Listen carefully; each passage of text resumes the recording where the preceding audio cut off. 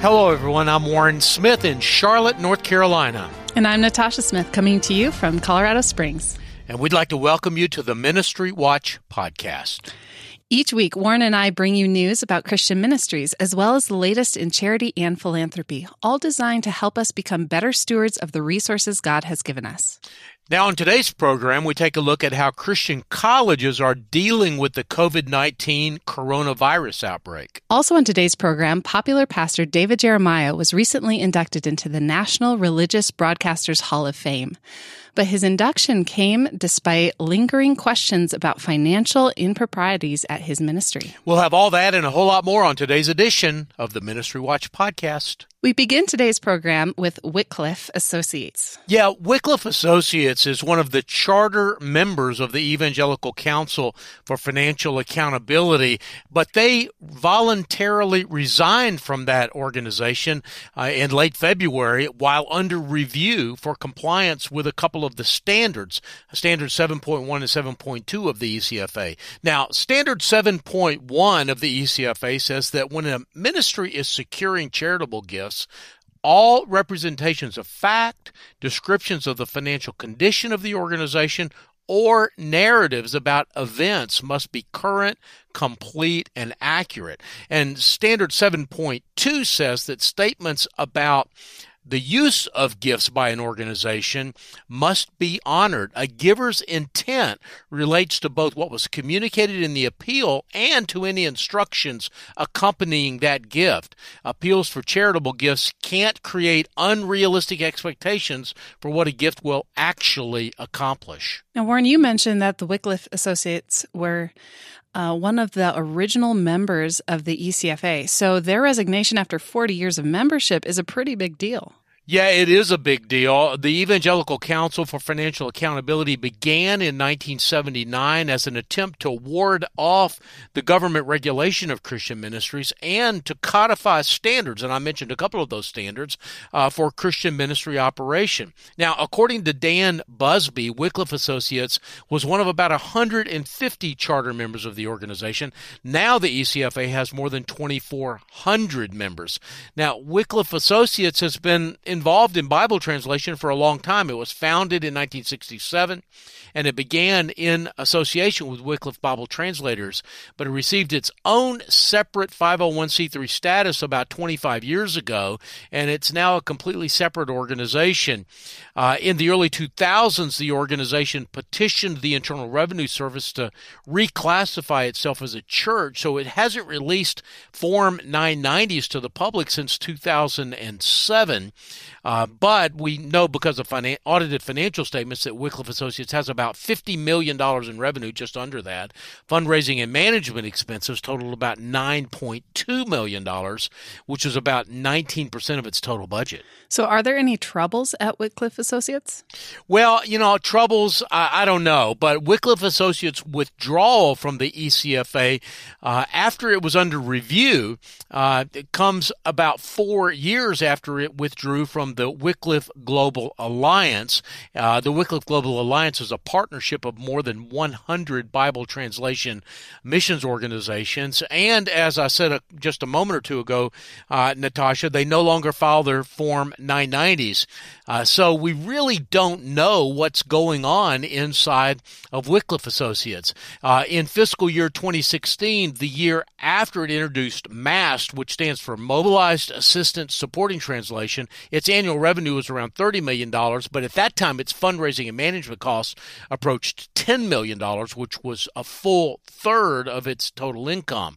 The claims that are being made by Wycliffe Associates regarding the capabilities of MAST caused a dramatic growth in fundraising, but it is also appears to be, some of those claims, the reason that the ECFA had Wycliffe Associates under review.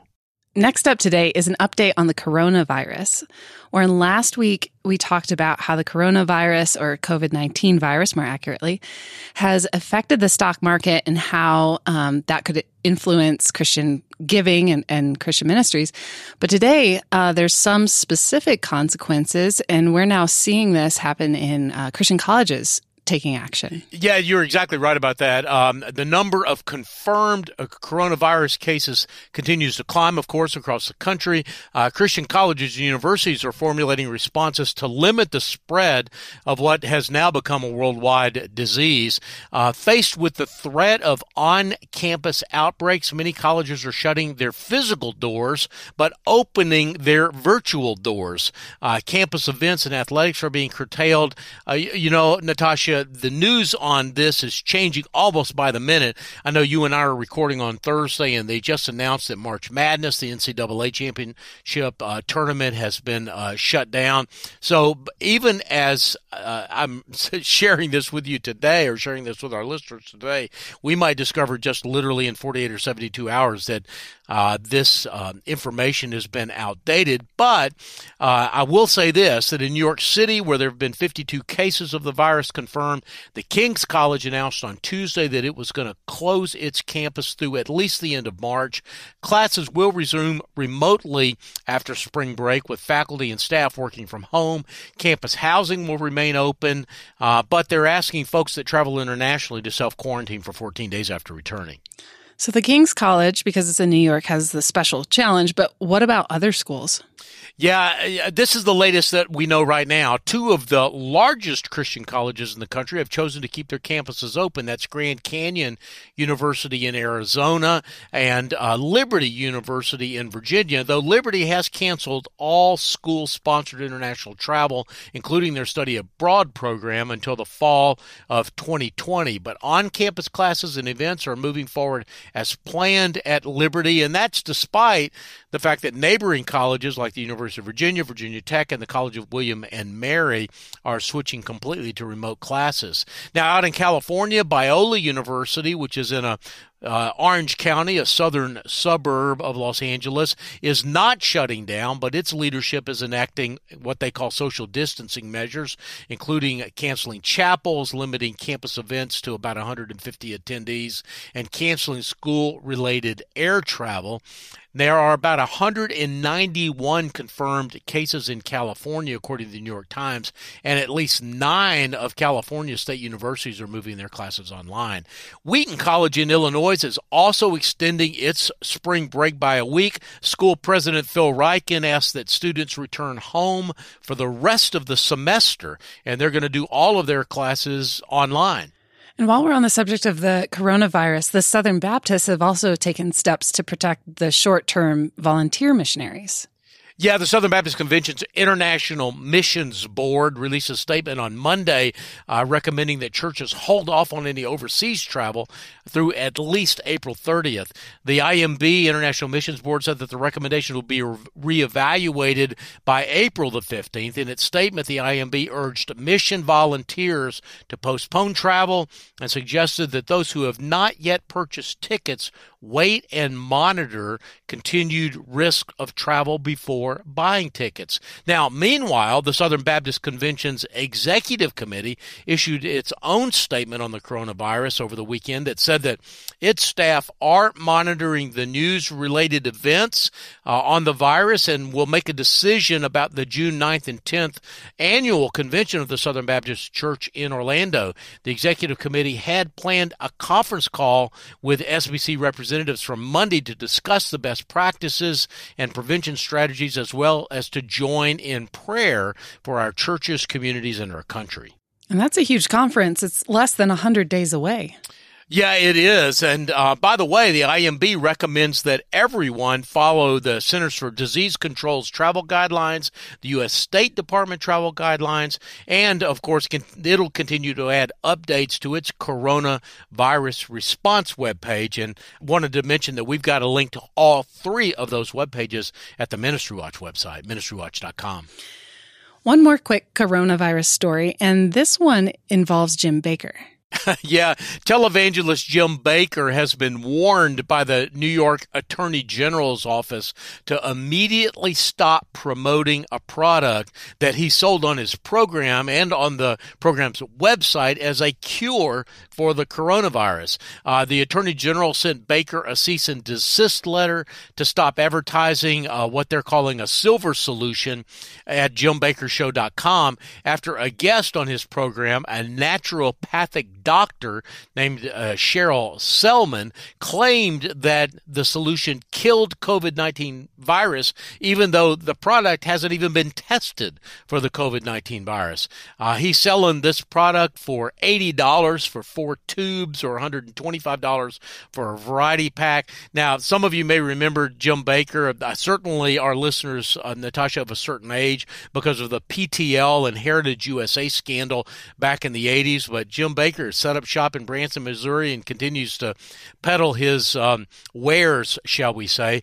Since the New York Attorney General's warning, both the Federal Trade Commission and the Food and Drug Administration have also issued warnings against Jim Bakker. Now, before we head to break, you have news about a new leader at Bread for the World.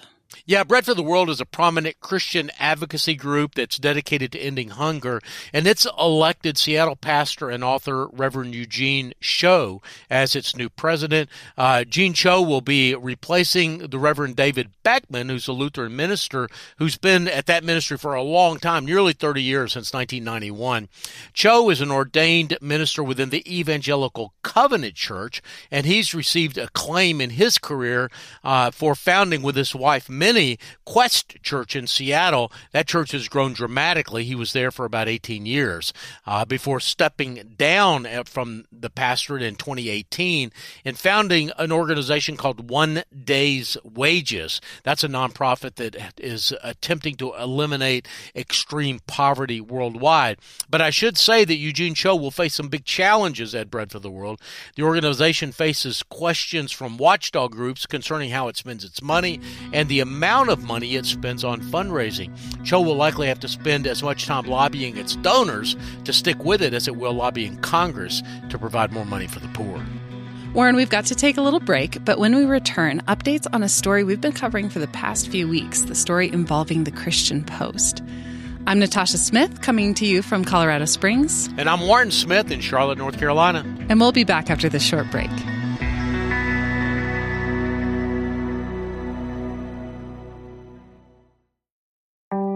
Hello, everyone. I'm Brittany with Save the Storks. Save the Storks is a pro-life ministry passionate about inspiring the world to reimagine the pro-life movement by serving and valuing every life. Save the Storks partners with pregnancy centers all across the U.S. to own and operate a stork bus to offer free ultrasounds and pregnancy tests to women in unplanned pregnancies. Stork buses park near college campuses, abortion clinics, shopping centers, and serve rural communities that lack medical care. Save the Storks is pleased to be the sponsor of the Ministry Watch podcast. For more information about our life-saving organization and how we partner with pregnancy resource centers around the country, go to SaveTheStorks.com. That's SaveTheStorks.com.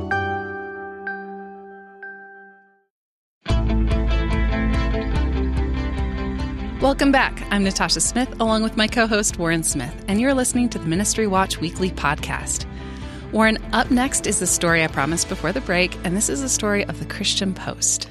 Yeah, media have been an important part of controversial South Korean religious leader David Yang's strategy for building what he calls the kingdom of heaven here on earth. His followers would create what they call righteous media to spread the words of God in this era. That's a quote from something he said in 2002. But the means and methods that Yang's disciples have used to keep the Christian Post and the UK version of the Christian Post, Christian Today, on the air and on the web have caused some to ask questions. In fact, they're saying that those methods might be illegal or at least unethical, and a string of guilty pleas by key executives seems to confirm that. Last week, we talked about the guilty pleas of some of those executives, in fact. And now you say you've got a lot more.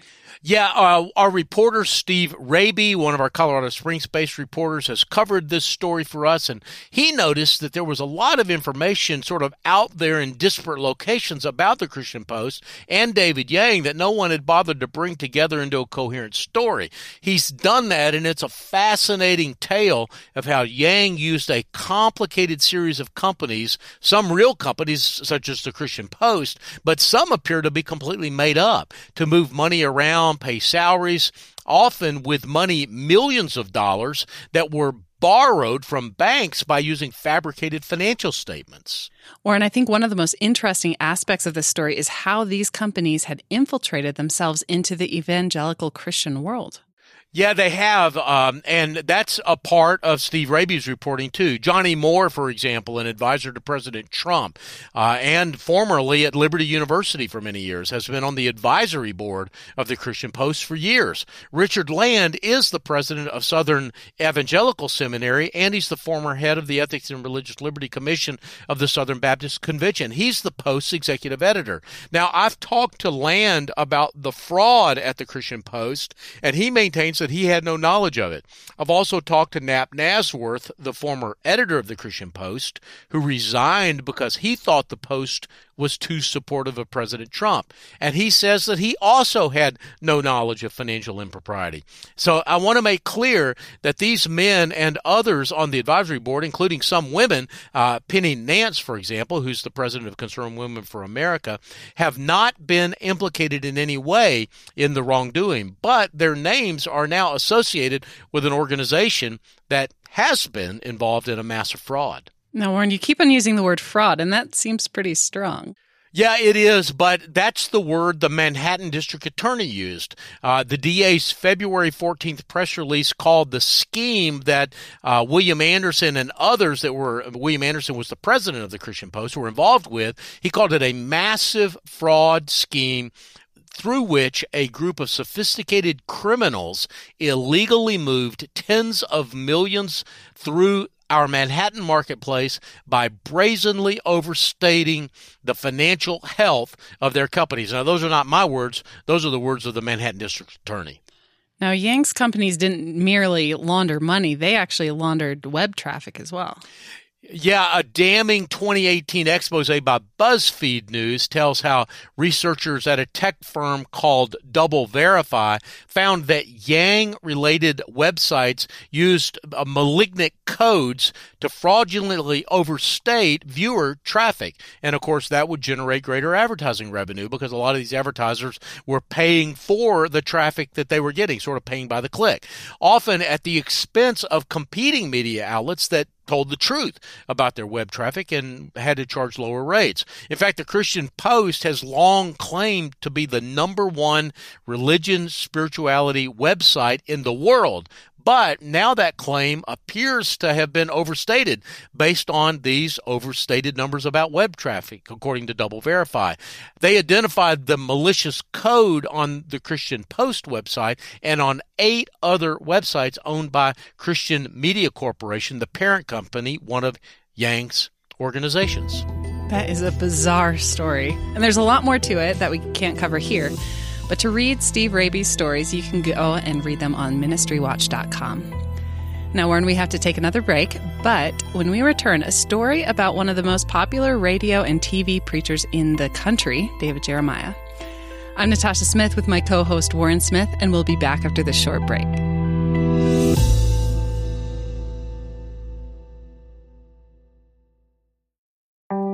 Hello, everyone. I'm Brittany with Save the Storks. Save the Storks is a pro-life ministry passionate about inspiring the world to reimagine the pro-life movement by serving and valuing every life. Save the Storks partners with pregnancy centers all across the U.S. to own and operate a stork bus to offer free ultrasounds and pregnancy tests to women in unplanned pregnancies. Stork buses park near college campuses, abortion clinics, shopping centers, and serve rural communities that lack medical care. Save the Storks is pleased to be the sponsor of the Ministry Watch podcast. For more information about our life-saving organization and how we partner with pregnancy resource centers around the country, go to SaveTheStorks.com. That's SaveTheStorks.com.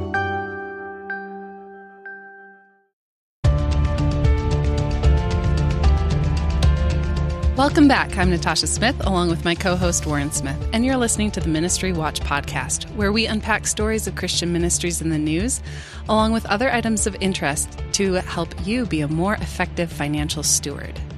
Now, Warren, up next on the program is a story that you've been following for a decade or more, and that's the story of David Jeremiah, the pastor of San Diego's Shadow Mountain Church, and one of the most popular radio and TV preachers in the country.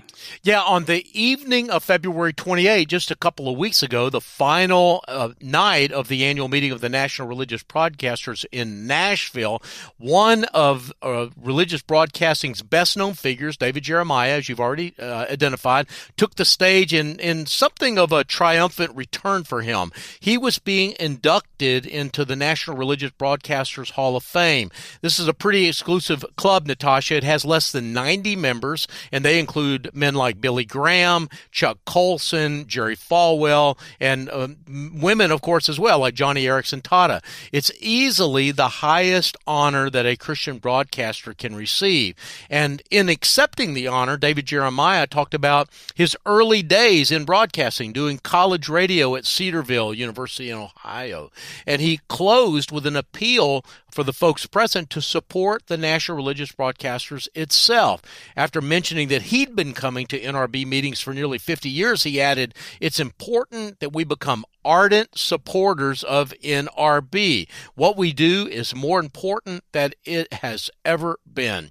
And as I said, his appearance seemed to mark sort of a triumphant return for David Jeremiah, because for many years, the NRB required that its members also be members of the Evangelical Council for Financial Accountability. But David Jeremiah's Turning Point Ministries lost its ECFA membership in 2010, and it had to therefore step down from its membership in the NRB as well. ECFA President Dan Busby said that the organization had a policy of not giving reasons for an organization's resignation, but a former chief financial officer for David Jeremiah, a man named George Hale, said that it was because David Jeremiah and Turning Point Ministries had been involved in a book buying scheme, the same book buying scheme that had brought down Mark Driscoll and Morris Hill Church.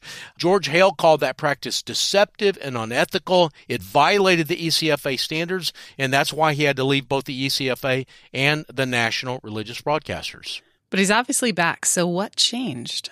Well, they changed the rules. Though David Jeremiah's Turning Point Ministries voluntarily resigned its membership in the ECFA while it was under review, and as I said, Busby makes a practice of not saying why an organization will resign. It was pretty obvious to everybody involved that that was the reason. So in 2015, the NRB just simply changed the rules that you no longer had to be a member of the ECFA in order to be a member of the NRB.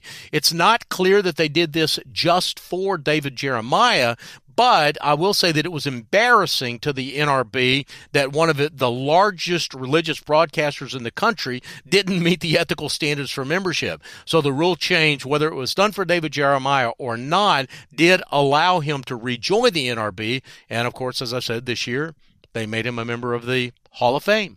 So do you have any idea how much money was involved in this? Well, George Hale said that the book buying scheme involved millions of dollars. He told me in an interview, "I never saw a contract between David Jeremiah and a book publisher, but I did see an advance check made out to David for $3 million on a multi-book deal." Well, can you explain what's wrong with that? I mean, if the book is popular and it's making a lot of money, shouldn't you benefit from that? Well, yeah, but a key reason that David Jeremiah's books sold so well is because he has this huge radio and television audience that he's built with donor money. David Jeremiah's ministry spends about $20 million a year buying time from Christian radio and television stations. That money comes from donors who listen to the radio or watch the TV stations and support the ministry. For David Jeremiah to use the money to then buy books that pay him royalties violates the ethical standards of the ECFA and may in fact be illegal because it creates what the law calls private inurement, which is just a fancy way of saying that it creates excess compensation for David Jeremiah himself. Well, Warren, we're getting to the end of our time today, but can you remind us how to find the financial information about Christian ministries on the Ministry Watch website? Yeah, just go to ministrywatch.com and you can look for the bright red Search for a Ministry button at the top of the page. We have financial information and our own financial efficiency rating for the 500 largest Christian ministries in the country, including Turning Point Ministries, Bread for the World, Wycliffe Associates. Those are the 3 ministries that we mentioned on today's program. Yeah, and as we reported last week, Ministry Watch is now tracking changes to the membership status of members of the Evangelical Council for Financial Accountability. We think the ECFA is an important part of the ministry ecosystem in this country, and donors should know who joins, but more importantly, who leaves. And we'll be bringing that information to you each and every week as part of my weekly review column, which we publish every Friday. And if you want to know more about the stories we discussed today, or if you want to dig into the Ministry Watch archives and see the hundreds of stories that we have on there, go to ministrywatch.com. That brings us to the close of today's program. Our producers are Rich Rosell and Steve Gandy. Writers who contributed to today's program include Christina Darnell, Sean Hendricks, Warren Smith, Ann Steik, and Steve Raby. I'm Natasha Smith in Colorado Springs. And I'm Warren Smith in Charlotte, North Carolina. And you've been listening to the Ministry Watch podcast. Until next week, may God bless you.